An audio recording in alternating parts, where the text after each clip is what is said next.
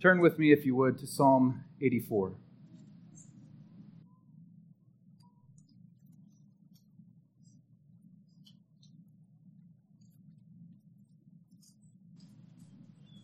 In the interest of time, I will not read through the whole psalm right now.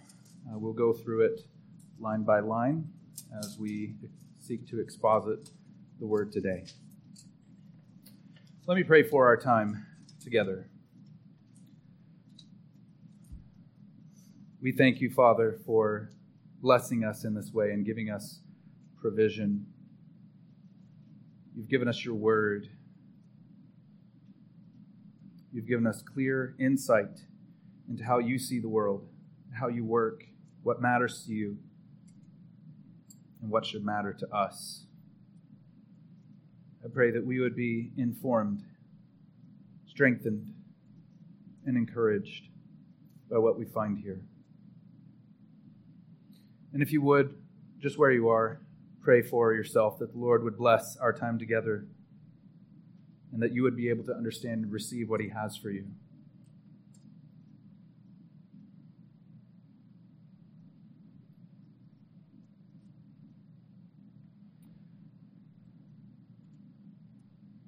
And if you would also pray for me that I would be able to use words that make sense and communicate in a way that would be helpful to you and faithful to the text.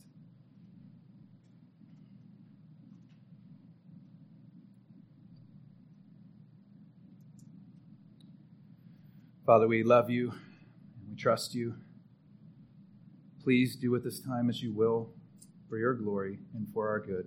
In Jesus' name, amen. To begin with, I want to answer an important question. Why Psalm 87? We've been in a series on 1 Peter. We're nearing the end of that series, so I need to explain a little bit why we're in Psalm 84. We have several other men in this congregation who are gifted in teaching and preaching, and one of the difficulties with multiple men who are gifted in teaching and preaching is to have some sense of unity and uniformity in our preaching. And one of the things that I think would be great, because the Apostle Paul declares himself guiltless in the case of the Ephesian church, is that he did not shrink from declaring them the whole counsel of God. And so one of the ways that we as a church want to embrace the whole counsel of God is to have a kind of ongoing series behind or at the same time as any verse-by-verse series that we're doing in the books of the Bible and focus on the Psalms. There are so many reasons to do so. It is the songbook of God's people. When we sing songs like Great is Thy Faithfulness, and I remember that my grandparents, great-grandparents, great-great-grandparents sang that same song. It is profoundly moving. And the Psalms represent for us the songbook of the people of God for thousands of years. So when we come to these verses, these are the things that have resonated with God's people for a long, long time. And we're following along the same contours of their hearts as we look at them. The Psalms are so rich. They're not just a songbook for God's people, but they're also a guide for us as to how we should respond and interact with the Lord from the heart. We know, I hope, that we are supposed to worship God. We're supposed to glorify God. But I want us to ask and think about questions like this. How am I supposed to feel towards God? How can I shepherd my own heart when I am feeling less than ideal things about God and toward Him? So many in the church, I think, miss the significance of questions like that. We diminish emotion. We diminish affections. The Psalms, while giving us rich theology, aren't primarily about theology, at least in a propositional way. It is a Spirit-inspired mapping out of how we ought to relate to God from the heart in a deeply holistic way. But why Psalm 84 specifically? Everything I just said could apply to any psalm. Why Psalm 84 specifically? We have been in our series in 1 Peter, for those of you who haven't been here for it, focusing on 1 Peter 5, 1 through 6, which is exhortations to elders. And my motive for focusing on those verses for essentially 4 weeks now is to play my part in summoning the heart of a shepherd into existence in our church and beyond. I want to cast a vision for us as a church together. And we've been focusing on shepherds and what an elder is supposed to do. Also, I even want to exhort young men to consider, maybe 5 to 15 years from now, even if you're very, very young in this room, you'll think back to these messages about shepherding and realize that God was in your heart working all along to give you the heart of a shepherd. I never heard things like this, the things that we've been talking about as it relates to shepherding and the shepherd's heart, all growing up. Or if I did hear them, I was too interested in who I liked or being liked that I didn't hear. I didn't listen. So I want you to hear it, and I want to play my part in making sure that the sheep of God have more shepherds. So how does this psalm then relate to shepherding? Here's what I realized. I'm involved to a degree with the selection of songs for our worship services. And what I noticed in this emphasis on shepherding is that there are no songs that celebrate shepherds at all. There are songs that celebrate God as our shepherd, but there are no songs that I could find. If you know one, please come see me afterwards. We don't sing songs as the people of God celebrating this thing called shepherding. So if it's so important, which I've made the case this whole time that it is, why don't we sing about it? And so that leads to naturally to the next question. We should be in conformity to Scripture. Do the Scriptures sing about it? And my argument is that Psalm 84 is a celebration of those who serve in God's house. Not using the language of shepherding explicitly, but under the Old Covenant, there were people who served in a specific way in the house of God. And that's what's going on in this passage. And this is how we can celebrate what God has done. So my starting thesis is that this psalm is a psalm of longing to be in God's house. A psalm of longing to be in God's house. A result of that longing, of even feeling holy envy and blessing towards those who serve. That's what happens in our hearts when we long to be in God's house. And this encouragement is needed because the work of shepherding is often hard and filled with discouragements. And I'll give you a fair warning. If you're visiting, I usually am able to hold it together and not show any sign of weakness and no tears, but I haven't had much sleep, and these things are especially moving, so just a fair warning, I may not be able to hold it together. So let's look at it. To the choir master, according to the Gittith, a psalm of the sons of Korah. Who were the sons of Korah? And why does it matter? These were doorkeepers or singers or servants in the temple and in the tabernacle before. They're the authors of 11 of our psalms. In many cases, at least as it relates to psalms, it doesn't much matter who the author is. It doesn't matter a whole lot as far as interpretation is concerned who penned it. And there's some debate as to how original these statements are. You can notice in your Bibles, depending on your version, it puts a different font for these superscriptions. If you listen to some audio Bibles, most of them won't read these portions. They'll just go straight into the psalm. But in our most reliable manuscripts, a lot of these superscriptions, these attributions of authorship are still there.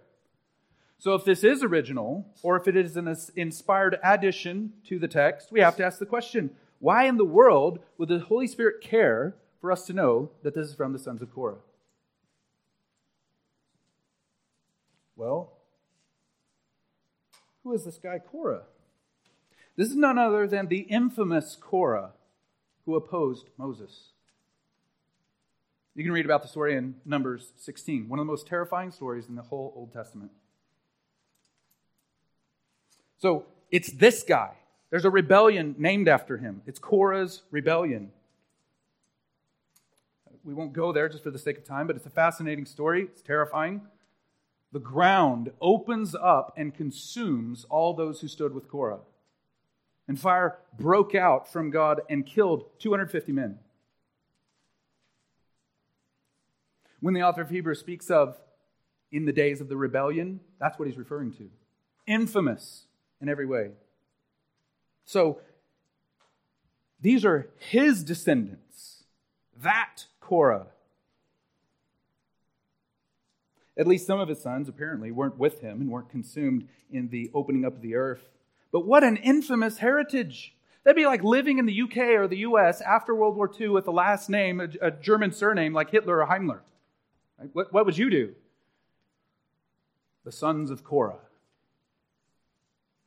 And there's a few things that we can say in connection with this, just immediately as encouragements. The Lord yet uses this family, descendants of that Korah, and gives them a permanent heritage in service of the temple of God. God seems to be interested in using less than likely candidates for his purposes. Consider the ministry of the Apostle Paul. And what kind of legacy did he have before he became an apostle?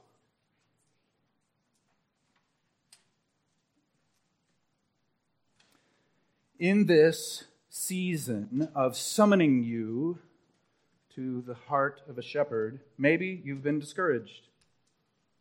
Maybe you don't have what you think it takes. Maybe your heritage is questionable. God appoints even the sons of Korah to serve in his house. There is no legitimate reason to not seek to serve in his house. But it also gives us a clue as to the setting of the writing of the psalm, and this is important as well, and it will inform our interpretation. If it's the sons of Korah, then I think these four things have to be the case. It was written in the time of the kings of Judah before the Babylonian exile. It was written after the temple was built, so not during the time of David. And it was at a time when temple worship was being neglected, or at least pilgrimage up to the temple would have been difficult. So I think we can identify it, based on all of those markers, as during the spiritual revivals under Hezekiah or Josiah. The point I'm driving at is this. This psalm is written at a time when the state of things spiritually in Judah was in serious disarray. There was serious spiritual decline. So it is written in a time similar to ours. And this is what the Holy Spirit inspires the sons of Korah to write, in many ways to address, I think, the problems with the spiritual state of God's people. It's a psalm of longing for the house of God. Come to God's house, serve in God's house. That's what this psalm is doing at a time when things are bad.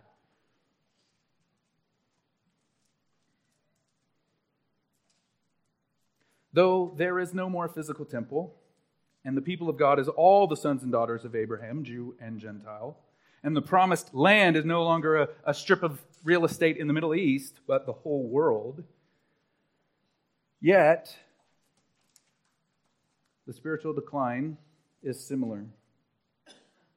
When you look out in the world, the state of things around, what do you see? What do you see? We look out into the world, we see all sorts of problems. What is the biggest problem, do you think, when you look out at the world? Is it bad political ideology? Is it sin? Is it the communists? Is it the Californians? What's the biggest problem in the world? Here's what Sinclair Ferguson says.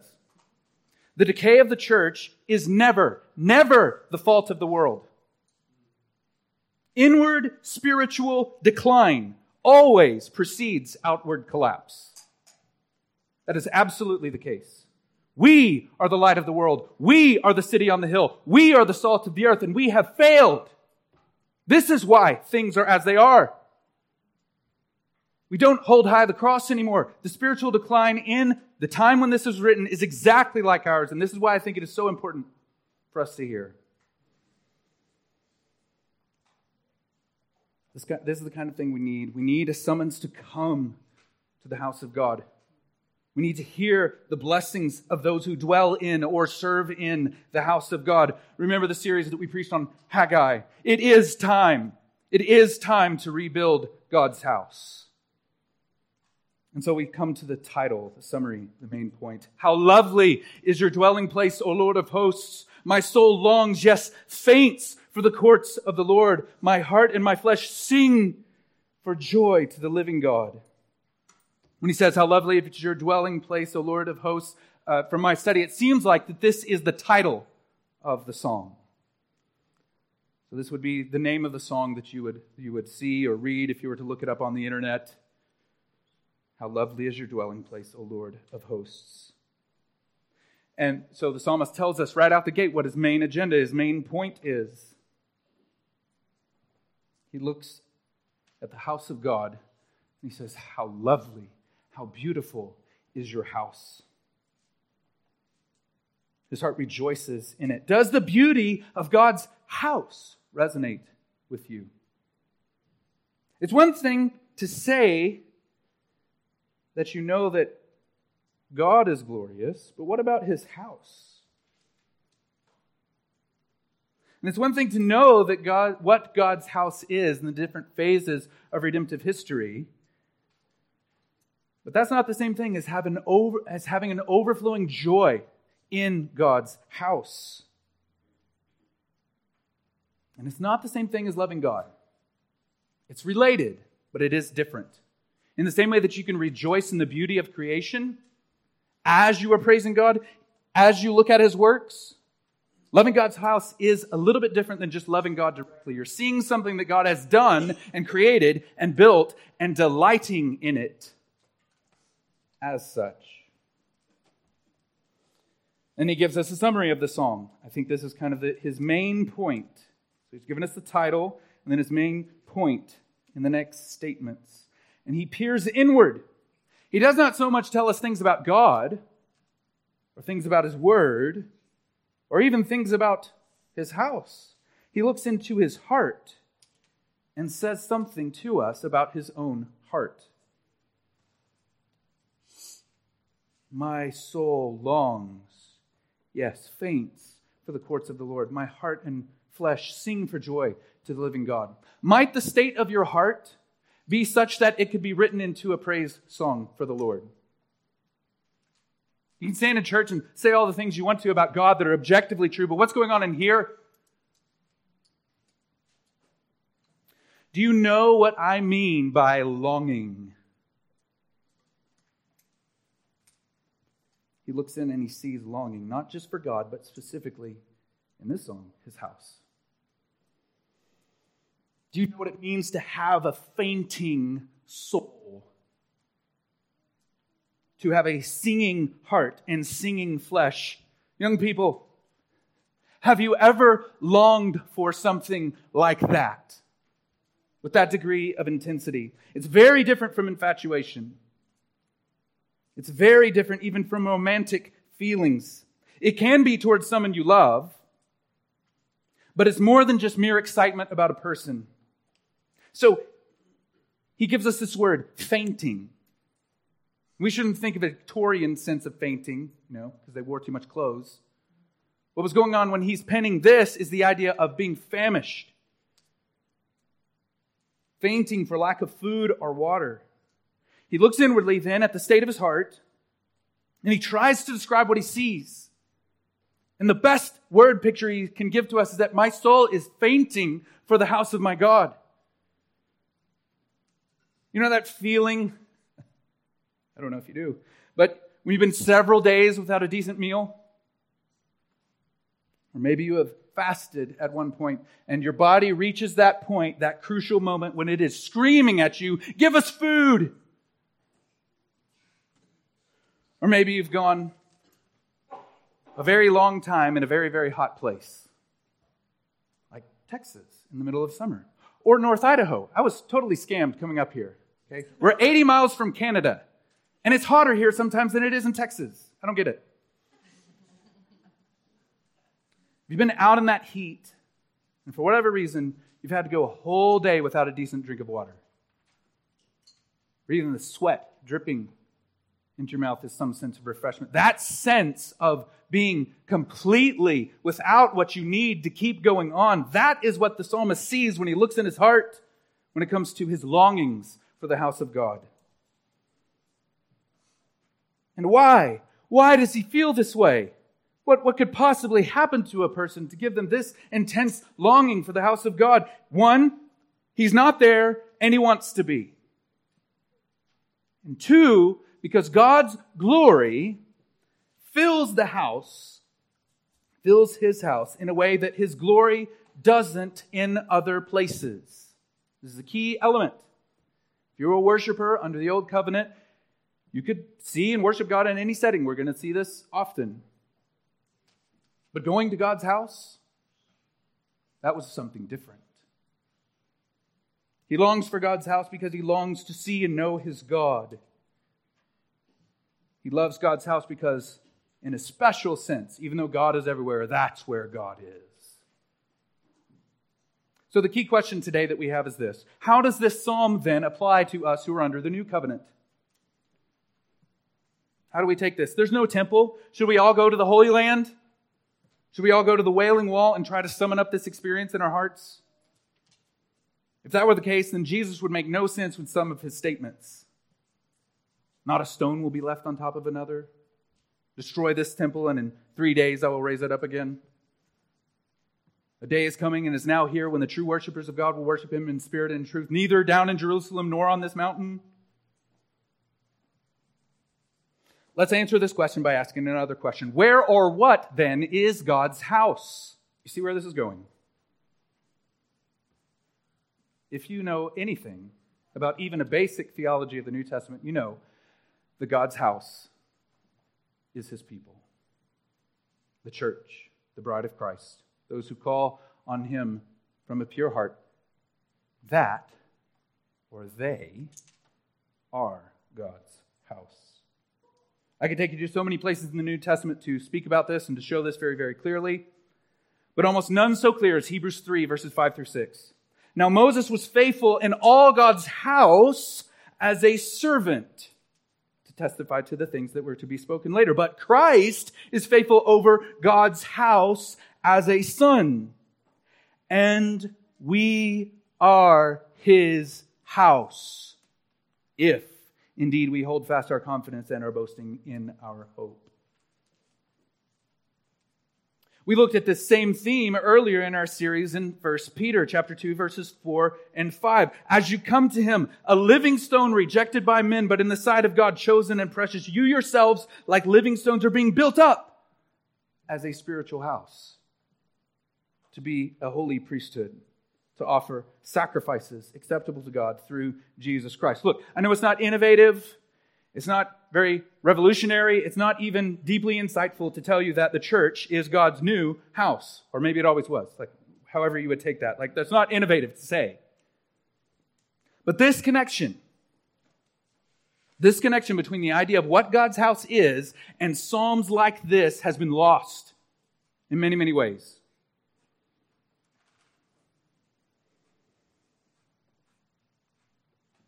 Those longings, that kind of fainting of soul, that kind of singing out of flesh and heart, that's what I'm supposed to feel towards the body of Christ.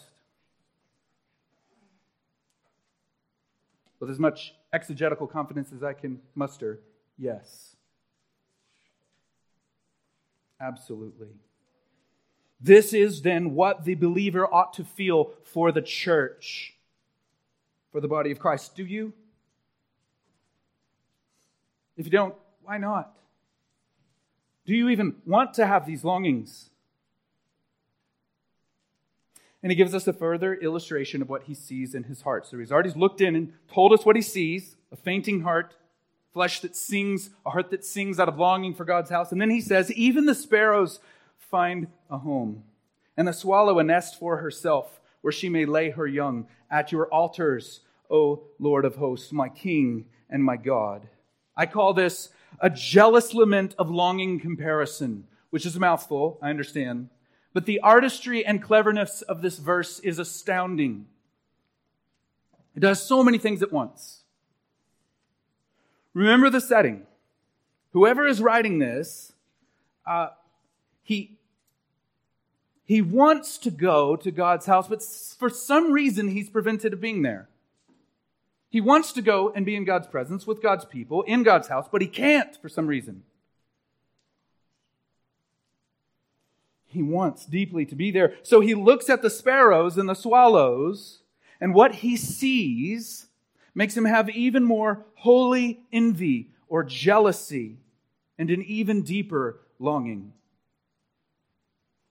There are two ways to take this, actually. Both may be intended in one way or another. Hebrew is hard and old. But the first way to take it is as the ESV has it. So I'll just read it. The sparrows and the swallows, they make their nest at your altars. If that's the case, then what he is looking at or remembering, because he can't be there, is that he remembers that there were birds at the temple, in the temple complex, that would make their nest in the eaves of the places, of the pinnacles, and all those places where a person couldn't really get without risking serious bodily injury. And those birds lived there, flying around God's house. So they get to be there, and he can't. He sees how close they are to God's house, and he wishes he could be like them.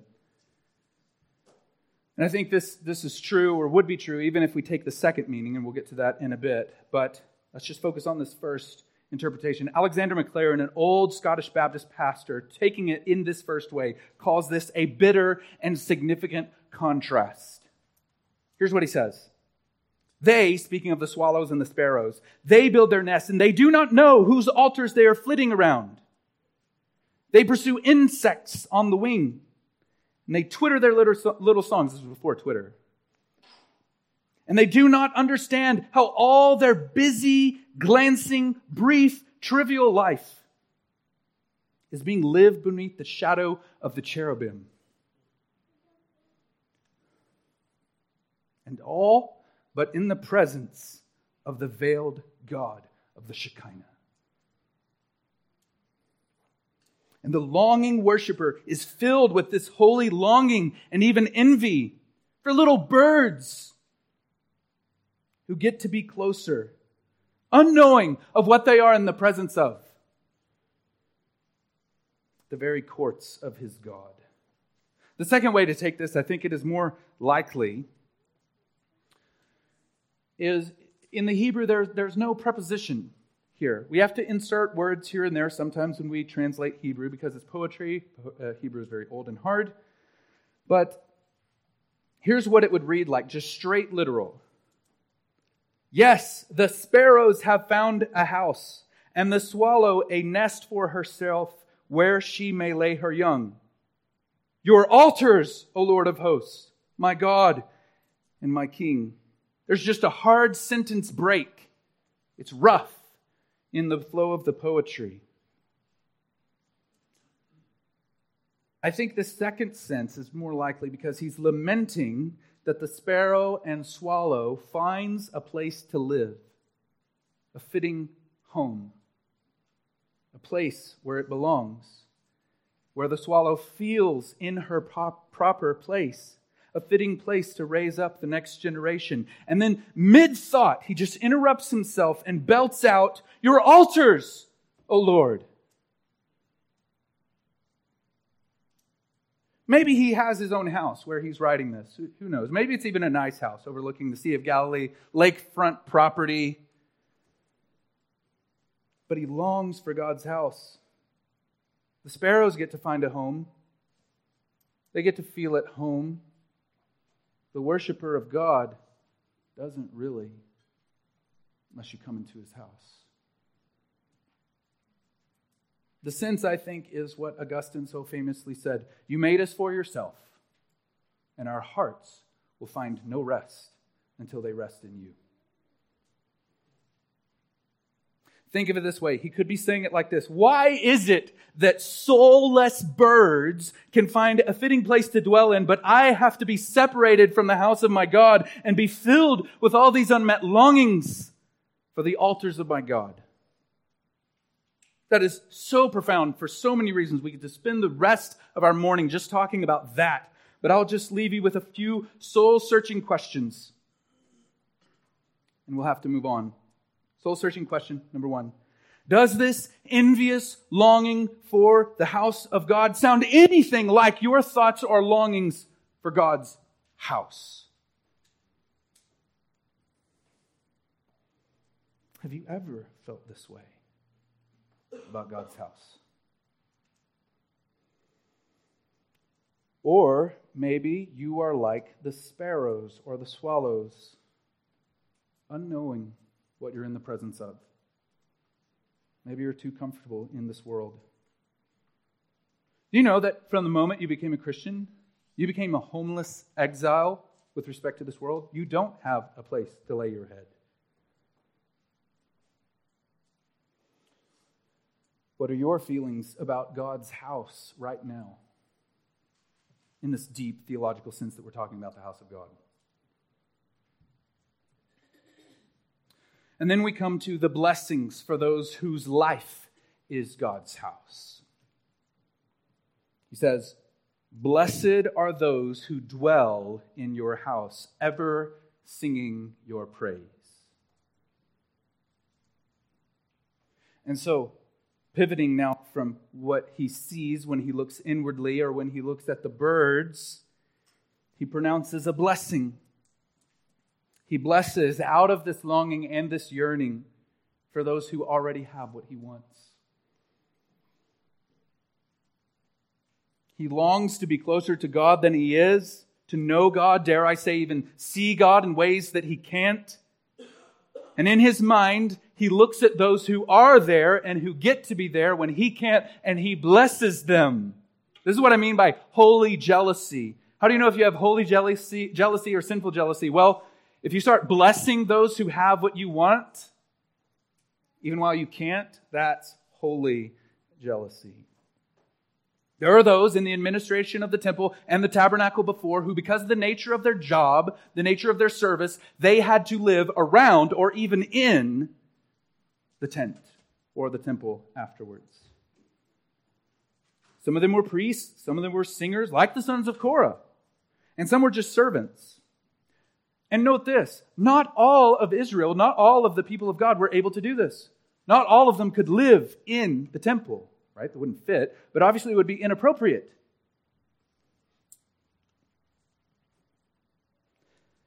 Connecting this then with what we saw about how to take this under the new covenant, we have to ask this question. Does this distinction abide? Is it true that even now in the new covenant there are those who are blessed to make their lives all about the house of God? And my claim is yes. It is true that God can be found or worshipped anywhere. You can worship God while you're alone on a desert island or in front of the kitchen sink. But can you find his house anywhere? No. Simply not the case. Because you can be in situations and settings where you are not with the people of God.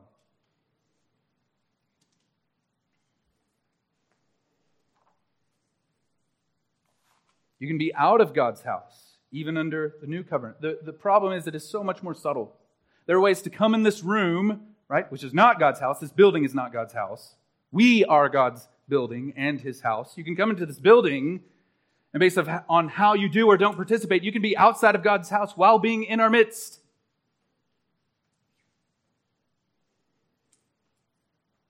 The house of God is found when and where people gather under the lordship of Jesus Christ and submit to him as he commands. It can be in your homes when you have a fellow member over. It is at the coffee shop when you seek to obey the one another commands with each other. It can even be in your car or office when you have fellowship with another believer and pray for each other. But it is especially seen and manifest when we gather as his people and baptize new believers and take the Lord's Supper and submit to his word together. That is where God's house is seen and known in this world.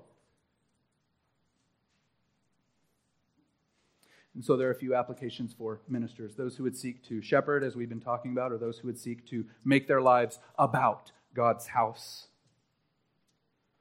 In the past 4 weeks, we've said a lot about shepherding care, and a lot has been said about the difficulty of it. And it is hard.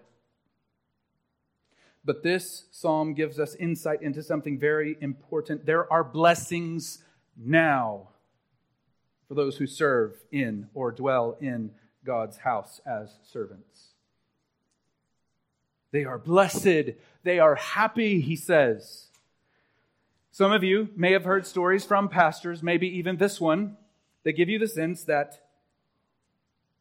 shepherding surely can't be blessed. Not at least now. Surely there's a reward in the hereafter, but this is a difficult thing. Why would anyone want to do that? To be sure, there are many who think they have a heart of a shepherd, and they think they aspire to biblical shepherding, and then they get in and they're not ready for the bad and the ugly. And there's a lot of it, and there are some seasons where it's unrelenting. But if you have this heart, a heart that yearns and longs for God's house, then shepherding becomes a joy. Maybe even especially in the difficulty. Because you love God's house.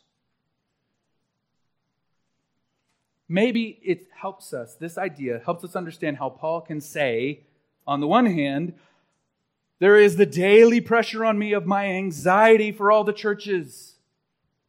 And then on the other hand, I hold you in my heart. I yearn for you with the affection of Christ Jesus. And in another place, you are my joy and crown, he says to the church. Remember this, the main feature, the best attraction to be in and serve in God's house is that this is his house. His people is where he especially dwells. Oh, to dwell in and serve in God's house. That means the church now. Why? Because his church is where he dwells especially. And he is about the business. Understand this. He is about the business of building up his house. You want solidarity and a feeling of nearness with your God? Join him in his business of building up his house. That's what he's doing. That's what the Lord Jesus is doing. So everything that I've said or that others have said, those of you who are members or have been here for the last 4 weeks, about shepherding, now transmute that to a different analogy. It is God's house now that we're talking about, this new metaphor. All those things that we've talked about for the last 4 weeks are the job description of being a servant and one who dwells in God's house under the new covenant. That's how all this works together. And so this psalm is then a celebration, a blessing towards those who especially serve in God's house, who make their lives about it. And there are also applications for all believers. We will see more of this in a bit. But it's worth noting that the sons of Korah themselves were not priests. They were Levites, to be sure. But it seems that their trust, this responsibility, was to tend to the doors. They were doorkeepers. Didn't have to be a priest. Didn't have to be one who was going around teaching Torah. Didn't have to be the actual one to slit the throat of the sacrificial animal. They're just keeping the doors. They're the honor guards, if you will, of the temple. And they wrote songs. And the point, I think, is this, that there is no menial task when it actually benefits God's real house. No menial tasks. God's house is his people. Might this be the flavor behind what Jesus says when he talks about reward in heaven? If you even give a cup of cold water to someone because he is my follower, you will by no means lose your reward. Even as you did it unto one of the least of these, my brothers, you've done it to me. He takes it personal. He takes even the smallest things done with an aim to bless his house and the living stones that make it up. as direct service in building up his very house. Why should you, a believer in Christ, to be sure, but maybe you don't have the time or energy or skills to serve in any official capacity like deacon or pastor or minister, yet still, why should you yet still, even if that is the case, attend to and be in and among God's house? Because this is where God is.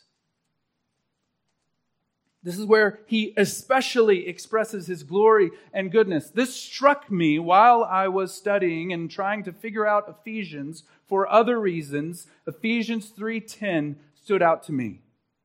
And it changed my life because I was wanting to preach. I was wanting to speak to a lot of people.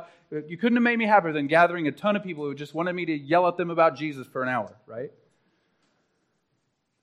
But Ephesians 3:10, so that through the church, the manifold wisdom of God might be made known to the rulers and authorities in the heavenly places. The church is ground zero. It is His house where He is especially seen and known in this world. And you are invited to serve in it.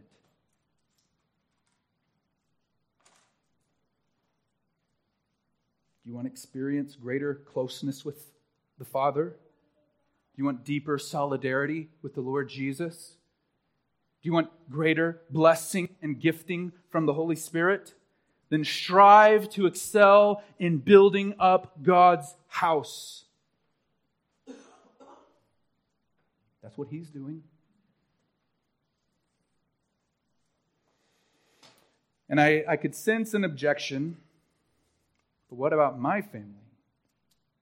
I don't have a lot of time to do this. I've got my own responsibilities. And I think the family of the sons of Korah gives us a perfect illustration of how these things balance. Their family identity, might we even say their family business, was to see about the cares and concerns of God's house. You've met these families before, I'm sure, in former churches or in this church, where there's something about this family where what characterizes them is care and love and appreciation and service to the house of God. There were many of these families growing up in the different churches I was a part of, and they were always striking. And I think that's the invitation and how to balance it all, but we'll move on. Now we come to the drama of the pilgrimage to God's house. We'll go through these quickly. The next several verses give us, given the longings, and the blessing explained in the first several verses, then become an invitation and a petition and a very significant statement. So, a invitation, a petition, and a very significant statement. That's clunky, I know, but that's how this breaks down. This is an invitation to actually go up to God's house, to make pilgrimage, even given the cost and the danger that might pose for a person in this time. Then there is a petition for the Lord's protection and blessing, for provision and strength to make it to Zion. And then we see a very significant statement at the end. So number one, there's blessing, the blessing of desiring God's house. Blessed are those whose strength is in you, in whose heart are the highways to Zion. This is a summons, like I said, to make pilgrimage to the house of God. And it begins with a blessing. The blessing speaks of the blessings of those who get their heart right. Happy are those who gird up their loins, who take strength in the Lord and set their hearts on the highways that lead to Zion. Set your heart to draw strength from your God so that you may make the journey to the house of God and come into His presence with His people. And this summons draws from the heavenly blessedness that the sons of Korah long for. But what about us today? I think the apostles' prophecy is coming true, will always be coming true, and coming true more and more. The love of many has grown cold. And the journey is hard. Christ says of his bride, "Behold, you are beautiful, my love. Behold, you are beautiful. You are altogether beautiful, my love. There is no flaw in you." But us, when we look at the church, we see lingering problems and imperfections, and we withdraw. And we are sinfully content to not be a real part of God's house or serve or dwell within. You know, God sees his church as perfect, even given its imperfections. If you've ever been involved in a building project, you know that this is exactly the case. You know how much mess there is in building something new? You can't even walk into the construction site without tracks following you, especially after a sheetrock. Paint gets on you, sawdust everywhere. But the person who knows what's going on, who's over the construction, and knows the steps that need to take place, they take joy in every step, even given the mess. That's how God views his church. What about you? Joy at every step. But we see the mess, see the dust, the sheetrock, paint everywhere, and we withdraw. Number 2, we see God's provision for those who seek his house. As they go through the valley of Baca, they make it a place of springs. The early rain also covers it with pools. Literally, this is the valley of weeping. It was likely a literal valley that those making pilgrimage up to Jerusalem would have had to go through in order to get there. And for some reason, we don't know exactly why, but it was marked with difficulty because it's called the Valley of Weeping. Right? You don't call an easy spot in the journey the Valley of Weeping. So what is he saying? I think what he's saying is this, that as you make your way to God's house, as you stir up longings to be in God's house, you will encounter difficulty. There will be a Valley of Baca, and it might be every single day. But God's provision is this, that he will turn even the valley of weeping that we will for sure encounter into a place of vibrant springs and freshly filled pools of water. The imagery might even imply that the tears they shed become these vibrant springs. He turns our mourning into dancing. Number 3, we see God's assistance and promise for those who seek his house. They go from strength to strength. Each one appears before God in Zion. So, not only does the Lord work in our circumstances to make straight the highways to Zion, filled with refreshment instead of weeping, but we have this profound two-pronged promise. The first portion of the promise is this, that God gives strength along the way and moment by moment as you need it. God is pleased to take those who seek his house and who set their hearts on the highways to Zion and give them all kinds of strength to make it so. And the second portion of this promise is this. If you set your heart on coming into God's house, you will arrive. They all come to Zion. It is as sure as the rising of the sun. I'll say this a few more times, but you could spend a whole sermon on this idea itself. They all come to Zion. If you truly seek God's house in faith, your longings will be fulfilled.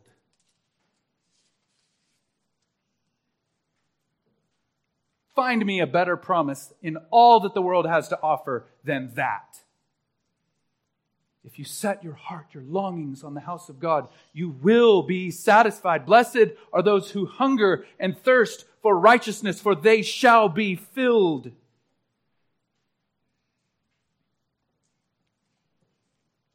Every Christian's joy will be full on the last day when we see our Lord Christ return. But some will have been spending decades after decades after decades longing for God's house. And when that new Jerusalem comes from the sky, they will be filled with more joy because of their longings now will be fulfilled. What are you seeking? The fourth part of this drama of pilgrimage is a petition for those who seek God's house. O Lord God of hosts, hear my prayer. Give ear, O God of Jacob. Behold our shield, O God. Look on the face of your anointed. Now this is the petition. He's talked about the summons to come, the promises for those who will come, and here's the petition. He's asking God, number one, to hear this prayer. Right? It's great to pray, Lord, please hear this. He does it twice. And then he says, look on our shield, and look on the face of your anointed. This is one of the reasons why I think it was written during the time of the kings of Judah. It calls this person the anointed, God's anointed. But the temple already exists, so after Solomon probably. But the king's job for those who were making pilgrimage to Zion was to protect them. He was to make sure that the highways were clear of brigands and those who would come and harass God's people as they, like sheep, went up to God's house. That was part of the king's job. And I probably made some Starbucks baristas uncomfortable crying about this yesterday when I was putting this together. Do you see how this all comes together? Christ, the anointed, God's anointed, is not just at God's house as the best feature when we arrive. He is here with us, making sure we make it home to God's house safely. Look on the face of your anointed. He is with us, making sure we make it. He is here. He is among us. He is our shield. He is defending us, even through the valley of weeping and the slough of despond. The point, God has answered this prayer. As the sons of Korah cry out, behold our shield, look on the face of your anointed. God has delivered on this prayer in full measure and given us David's greater son. He has come in His power. He is our shield and strong defender. The Lord has given us His Christ. And we could spend a lot of time talking about the amazing thing here is, in the same way that the sons of Issachar understood the times and came and helped David in his time of need, even though Christ needs none of our help to accomplish His purposes, He has yet opened the door for us to come and join Him in His work of protecting those who are on their way to Zion.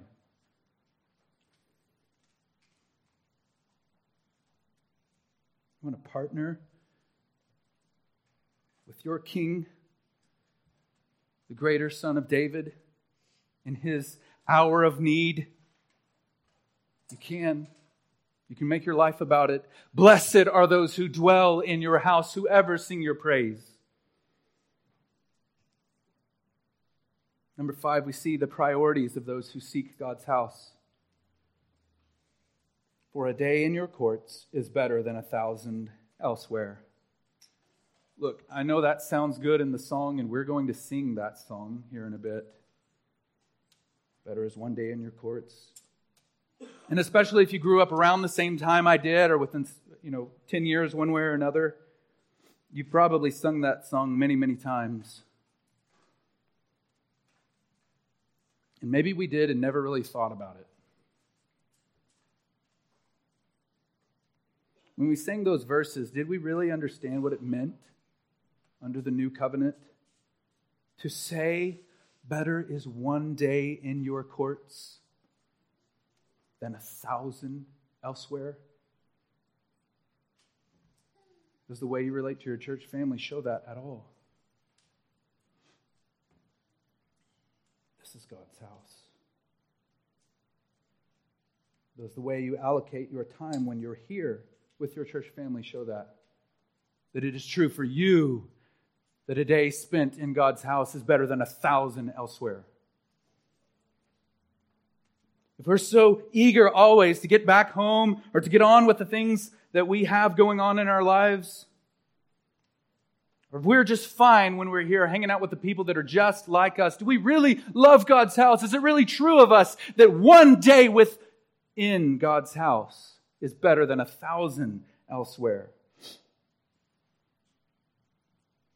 We have a lot of work to do in our own hearts to sing that song honestly. Maybe for you, when we sing it in a few moments, it can be a petition. Lord, make this the case in my heart, that I would long for your house such that even a day spent with your people in your spiritual house is better than 1,000 elsewhere.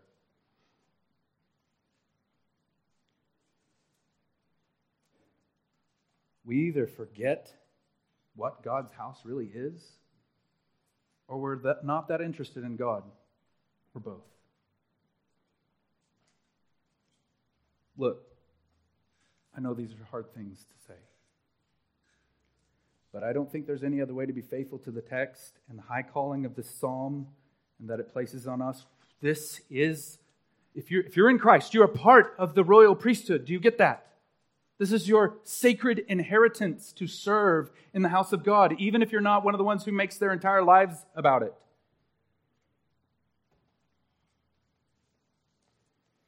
And we see the longings of those who love God's house. I would rather be a doorkeeper in the house of my God than dwell in the tents of wickedness. At first glance, this seems like a no-duh statement, right? Of course, you would rather be in the temple of God than dwelling in the tents of wickedness. But is that true of you? Is it true that you would rather serve in God's house in obscurity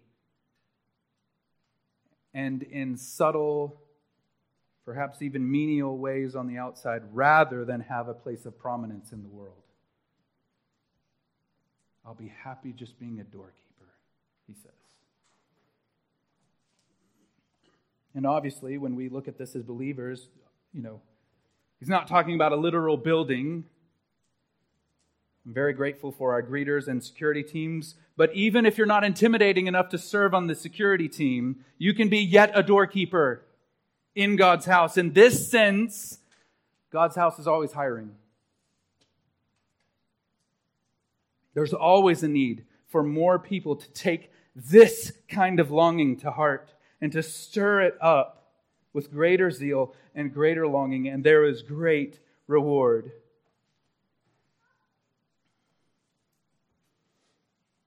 And then we see the gain of zeal for God's house.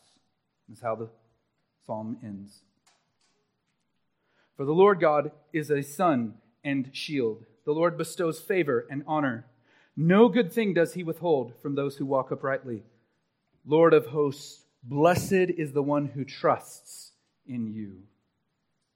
This is the theological ground for all of these promises and all of these assurances for living and seeking and serving in God's house. Number one, God provides light for those who seek his house and serve in his house. He is a sun. I don't really like the literal sun, but what's being said here is that God shines light into your life. Your life is illuminated. Things begin to make more sense. There is purpose. There's something to live for in a dark, dark, dark world. Number two, he protects them. He's a shield. Even if you do walk through the valley of the shadow of death, you can have a deep, deep sense of God's protection on you if you seek his house. Number three, he bestows favor and honor. In context, I think it means this. When he says the Lord bestows favor and honor, I think he means those who seek and go up and set their hearts on the highways that lead to Zion. There is blessing and honor for them. Favor from the Lord. And number four, he withholds no good thing for those who walk uprightly. And I think in the context as well here, what it means to walk uprightly is to obey the summons to come to God's house. It's mandated in the Old Testament. It's mandated in the New Testament. If we take seriously these commands to set your heart on the highways to Zion, then no good thing does he withhold from those who walk uprightly. If that is your heart's desire, you'll get it. Number five, happy This is what the Bible means. It says blessed in most cases. There's another word that's translated to blessed, but most of them mean something like happy, filled with joy. Happy is the one who takes him at his word and commits themselves to make sure that we will be the ones to seek his house. No longer will the Lord's house be left in disarray. No longer will dust accumulate, will the word be lost. No longer will his doors be left untended. No longer will tarnish creep in and decay. No longer will we stand for the state of spiritual decline in the church. We will tend to God's house. There is blessing for that one.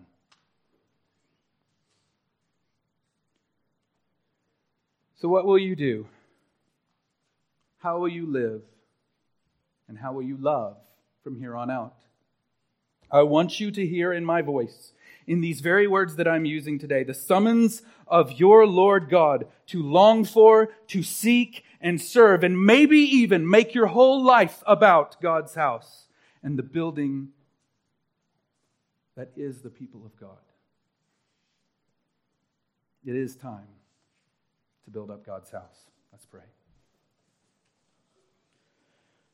Father, you are good and merciful, and who are we to be invited to serve in your house, to sit at your table, to be considered sons and daughters, members of a royal priesthood? Help us see and believe that these things are so, how radically it would change our lives if we really believed these things. How it would change the way we think about our families, change the way we think about our jobs, change the way we think about how we use our time. We would truly make the best use of the time. Please encourage those who are discouraged right now, either because of my words or because of how their flesh is responding to your exhortation. I know that these things are heavy. Father, please give them strong support and show us hope. Show us the blessing of those who set their hearts on the highways to Zion. May it be so for your name's sake and the glory of your Son, Jesus, your anointed. It's in his name we pray. Amen.